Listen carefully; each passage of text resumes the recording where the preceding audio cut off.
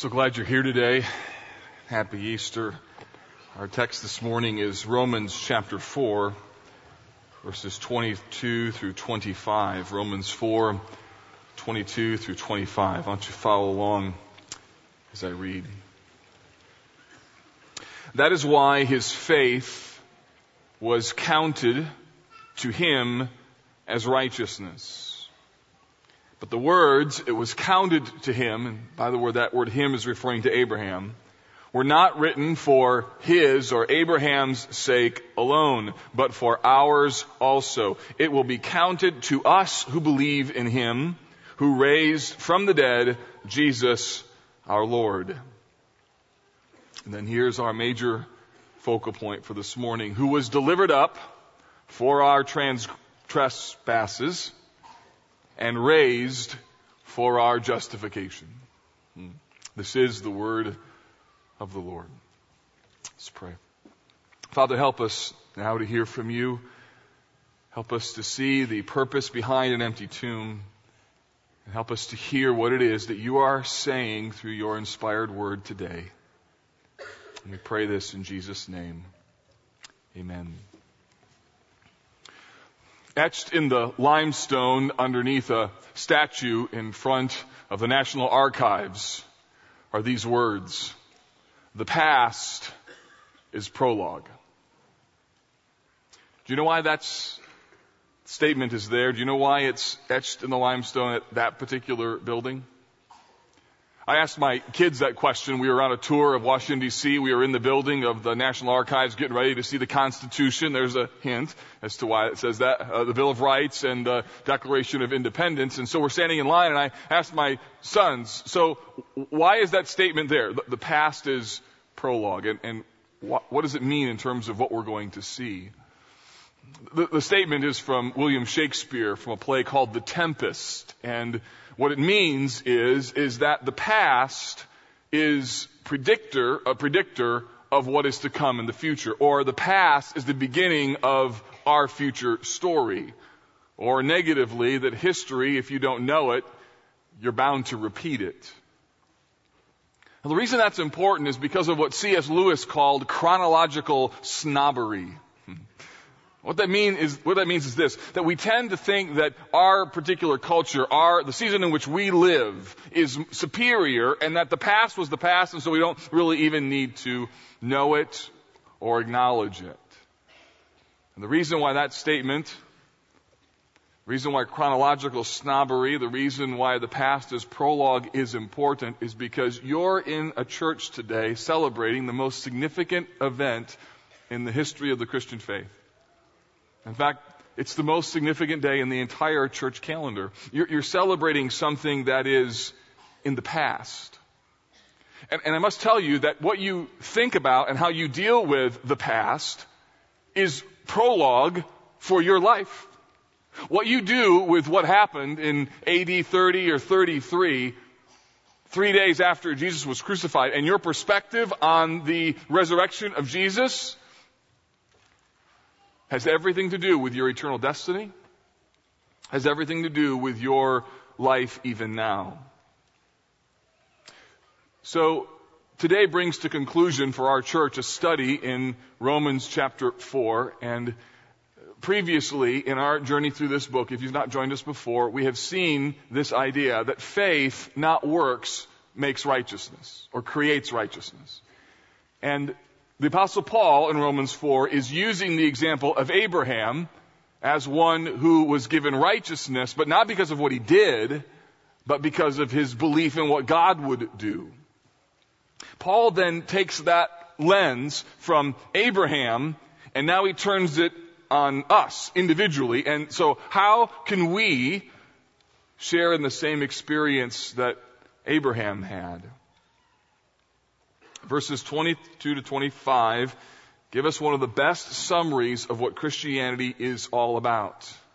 So I'm so glad you're here, because I'm going to explain to you how the resurrection can be prologue for your life. Now, typically, we look at a verse or a series of verses in the order in which they're in the Bible, but today we're going to do this a little bit reverse. We're going to start in verse 25 and then work backwards. Because to really understand this, you have to understand the problem. And the problem in the Bible is sin. And the problem of sin is solved by the cross. That's what it means when it says, who was delivered up for our trespasses. The word trespasses, you know what that word means? It's kind of an old school word. It's another word for sin, which sin is any violation of God's law. A violation of His glory, a violation of what God would command. It's the wrong things that we do, but it's even more than that. It's the wrong things that we desire.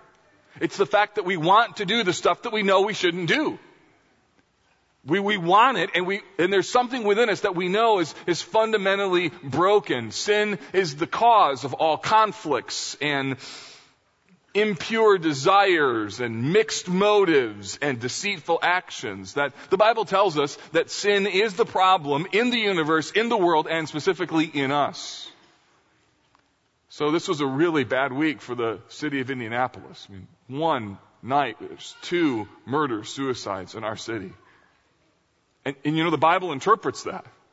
The Bible tells us that our world is broken. And that people are broken, and there's something fundamentally wrong with us as human beings, that we're alive, but we're not whole. And the Bible calls that sin. According to verse 24, the who in verse 25 is Jesus. So you could read it, Jesus was delivered up for our trespasses. So what does it mean that Jesus was delivered up for our trespasses? Let me explain to you what that means by actually reading to you a series of short little phrases or verses that are in the Bible. And so I want you to hear what I'm going to read to you, because the words that I'm going to read to you are not my words. These are God's words. These words have life and power within them. These words are inspired. This is God's message to you. This could be the very reason why you're here today, is because of these words. And my prayer, my hope is that these words would create eyesight, spiritual eyesight, that you could see and believe, and in believing that you'd be rescued from your trespasses. The Bible tells us that God is holy. Isaiah 6:3, holy, holy, holy is the Lord of hosts. The Bible tells us that every human being is a sinner. All of us are sinners. Romans 3:23, for all have sinned and fall short of God's glory. The Bible tells us that the penalty for the violation of God's glory is death. Romans 6:23, the wages of sin is death.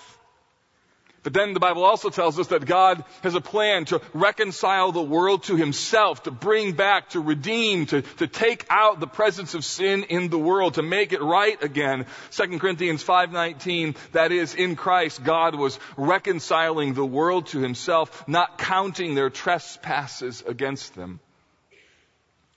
Central to God's plan was that Jesus would take our penalty. 1 Corinthians 15:3, for I delivered to you as of first importance what I also received, that Christ died for our sins according with the Scriptures. And the reality is that the death of Jesus makes forgiveness possible.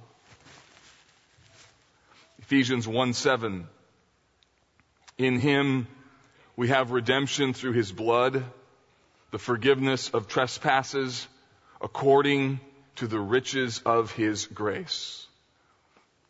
So the crucifixion of Jesus is the ultimate sacrifice for sin, and that is why the cross is such a significant spiritual symbol, because it is in the cross where God, a holy and righteous God, pours out His wrath on sin. He pours out penalty of sin, and thereby making forgiveness possible. Without the cross, there is no forgiveness.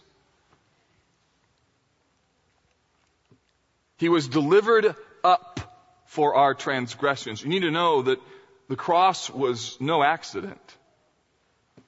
When it says delivered up, it means that more than Pilate, more than the Jewish leaders, more than Satan, God was delivering up His Son. It means that the delivering up of the Son of God was God's plan in order to deliver His people from their sins. That God is and was on a mission, and the death of His Son was central to that mission. So this moment in history, this resurrection moment, this cross moment, were orchestrated and planned by God for the purpose of saving people from their sins. And you know why that's really important? Because God is still on that plan. And you're here today not by accident. There's a reason that you're here on Easter Sunday in front of Romans chapter 4, verses 23 to 25. There's a reason why you were born in the family that you were born in. All the circumstances in your life that have happened, including the bad ones, are all part of God's plan to bring you to this moment, this very moment. And the question you got to ask yourself is this: why am I here? And what is God saying? Because none of this is by accident. None of it. God is on a mission to call people to Himself. And it may be that the reason that you're here today is because God, through His Spirit and through His Word, intends to draw you, to call you to Himself so that you might become a child of His and be covered under the resurrected power of Christ. So the resurrection and the crucifixion are not just moments in history. It's past, but it's also prologue. I'm sure you're familiar with the text, John 3:16. God so loved the world that He gave His only Son, that whoever believes in Him would not perish, but have eternal life. That's God's mission. That's what He's doing. That's what He's doing even today.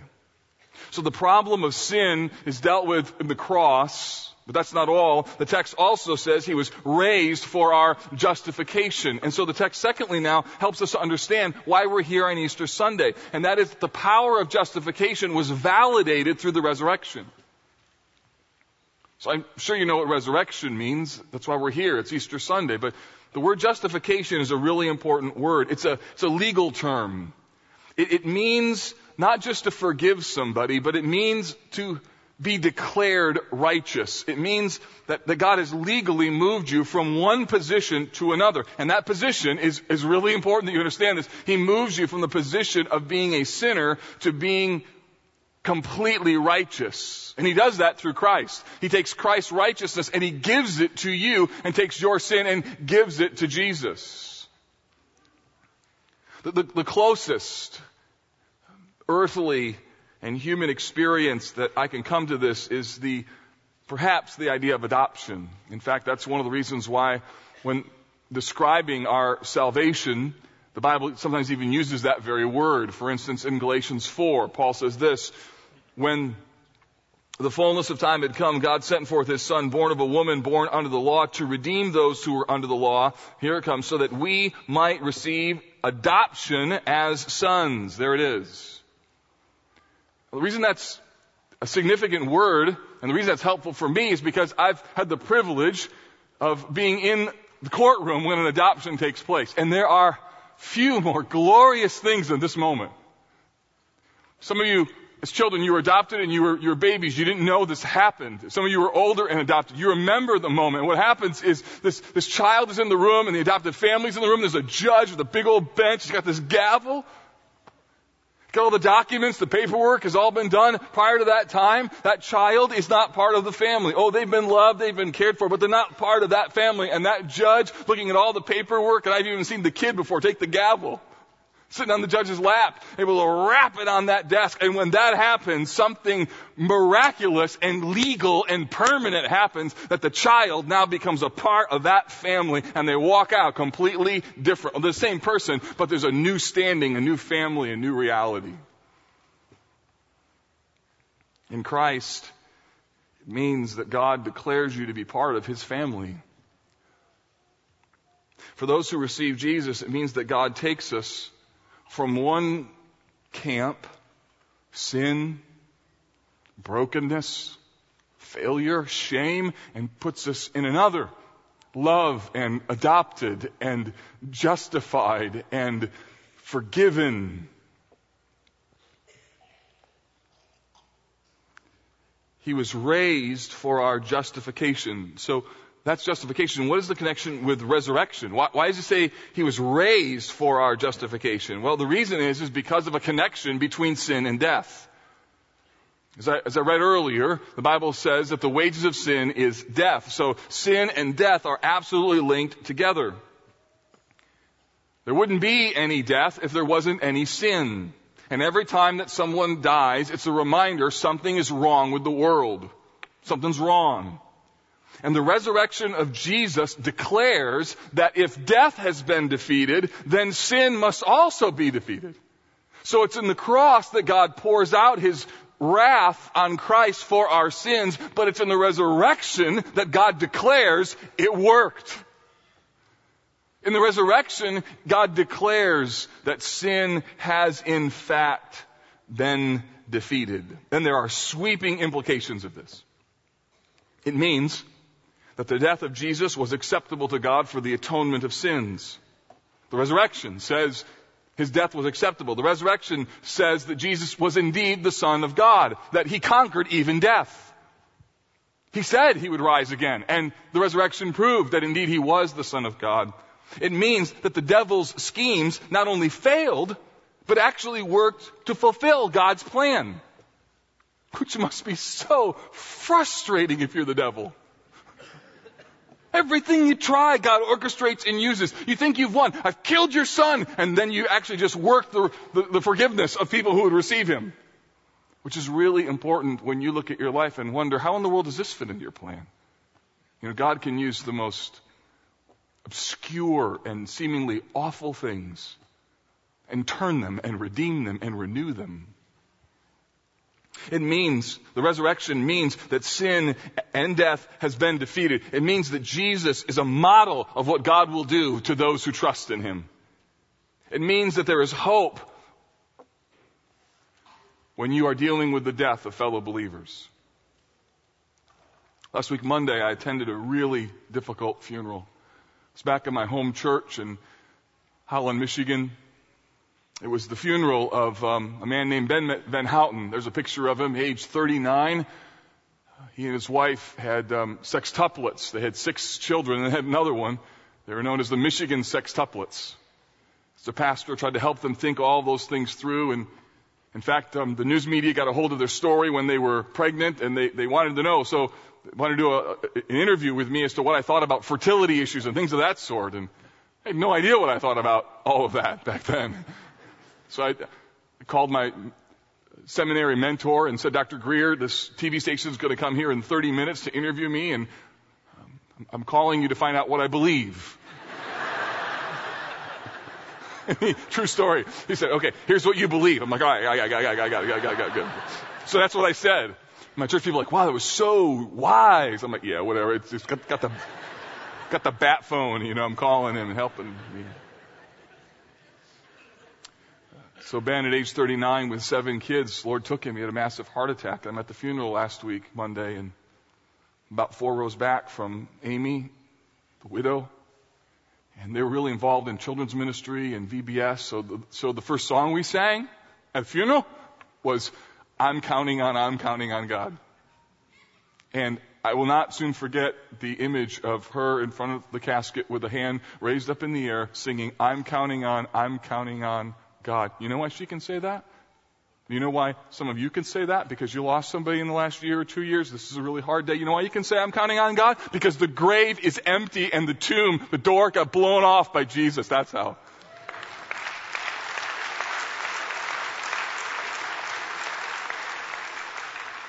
The resurrection of Jesus Christ is a powerful statement. In fact, one commentator says this: to say that Jesus was raised because of our justification is to say that his resurrection authenticates and confirms that our justification has been secured. The resurrection of Christ constitutes evidence that his work on our behalf has been completed. The past is prologue. And yet it's not just prologue for future, like eternity. It certainly is that, but it's also prologue for how you live even now. Because the Apostle Paul tells us that resurrection, in Romans chapter 6, he tells us that if you've received Christ as your Savior, a follower of him, that you're to live now as if you've been raised from the dead. Listen to what he says. If we have died with Christ, this is Romans 6:8, we believe that we will also live with him, knowing that Christ, being raised from the dead, will never die again. Death no longer has dominion over him. For the death that he died to sin once for all, but the life he lives to God. So all that's theological truths, and it's wonderful, and it's awesome, and it's about Christ. And then Paul turns it, and he says, so you, must also consider yourselves dead to sin and alive to God in Christ Jesus. Do not let sin reign in your mortal body to make you obey its passions. Do not present your members to sin as instruments for unrighteousness, but present yourselves to God as those who have been brought from death to life. That's the point. That we share in His resurrection, not just in the future, but we share in His resurrection now, meaning that sin doesn't have to win anymore. That's why the hope of the gospel is not just hope that you know where you're going to go when you die. That's part of it.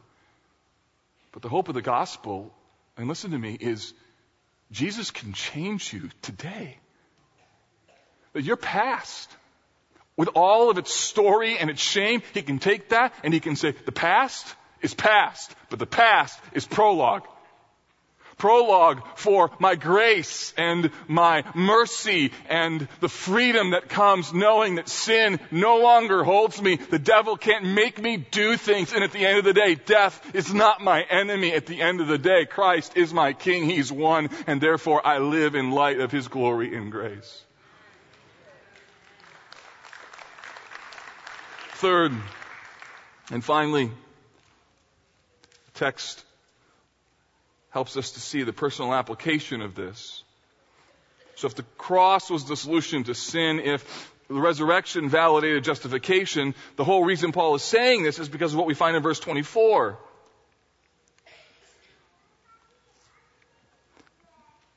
It says, it will be counted to us who believe in Him who raised from the dead Jesus our Lord. So previously he was talking about Abraham, and that's why he says it was counted to him as righteousness in verse 22. And then verse 23 says, but the reason these words are in the Bible, it was counted to him, is not just because of Abraham.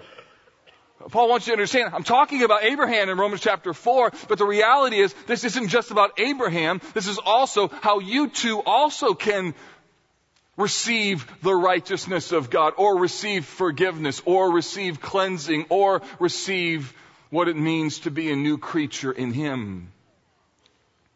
That statement in verse 24 is very important. It will be counted to us, and it's conditional, who believe in Him who raised from the dead Jesus our Lord. You see, Paul wants us to know this text is important because God is still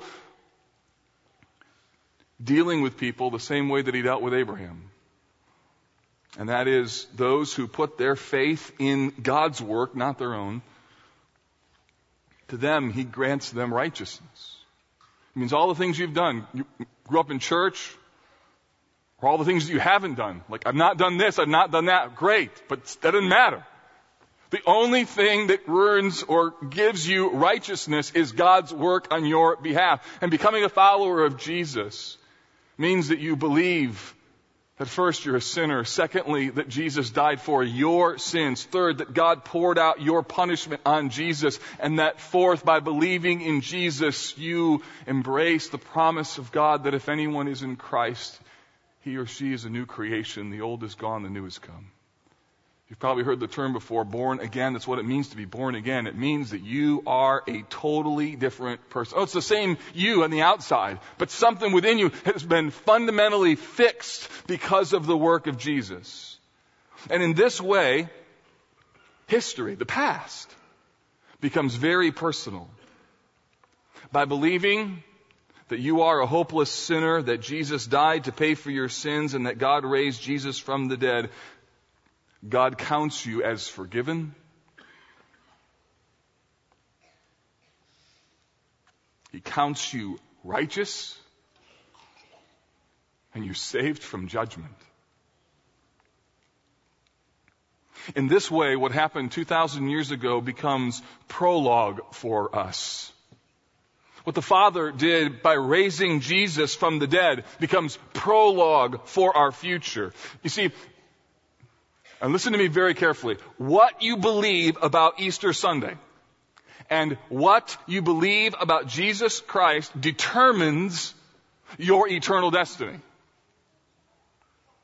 What you believe about Easter Sunday determines whether you are condemned to hell or whether or not you will be saved from judgment. What you believe about Easter Sunday determines not only your future, but it also determines how you view yourself today. Who are you? At your core, the essence of your identity, who really are you? And what you believe about the resurrection and what you believe about Jesus is foundational to that. It also is how you deal with the fundamental brokenness that's in the world. It's also how you live every single day of your life. So, what we're talking about here today is not just a moment in history. What we are celebrating and commemorating here is the one moment in the sovereign plan of God that changed absolutely everything. To say that Jesus was delivered up for our transgressions and he was raised for our justification is in effect to say that God's plan to save the human race worked.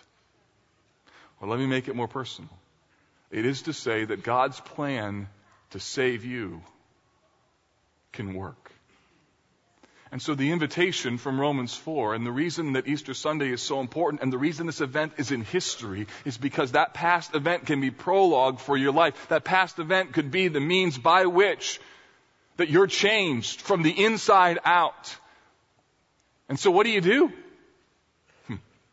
What do you do if you realize, all these events that have happened in my life, they're all converging for this one moment? What if the words that I'm saying and the scripture that I've read suddenly is landing on your heart and there's something within you that says, yes, that's true, I'm a sinner. Yes, I know that I'm broken. Yes, I believe that Jesus died for my sins. I believe. Then what do? Then the answer is this, that in believing you receive Christ. You say something like I did when I was a young boy, Lord Jesus, I'm a sinner and I can't run my own life. I've sinned against you and I want to receive you as my Savior today. And in that belief in what God does, not what I do, the Bible says that God declares us to be righteous. You must believe in Jesus. And in believing in him, the resurrection becomes prologue for the rest of your life and for all eternity. Because he's risen, you're saved.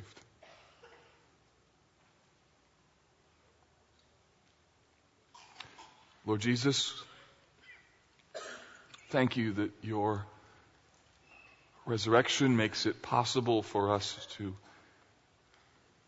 not only sing about these things, but to consider them deeply in our souls. And I pray today that you would fulfill your plan and draw people to your Son today.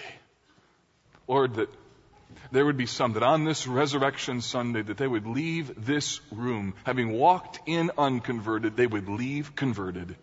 Having walked in bondage, would leave in freedom. Having walked in brokenness, would leave in fullness. Because today they've crossed the line and said, I believe in Jesus. Oh Lord, do that work, we pray, by your Spirit. In Jesus' name, amen.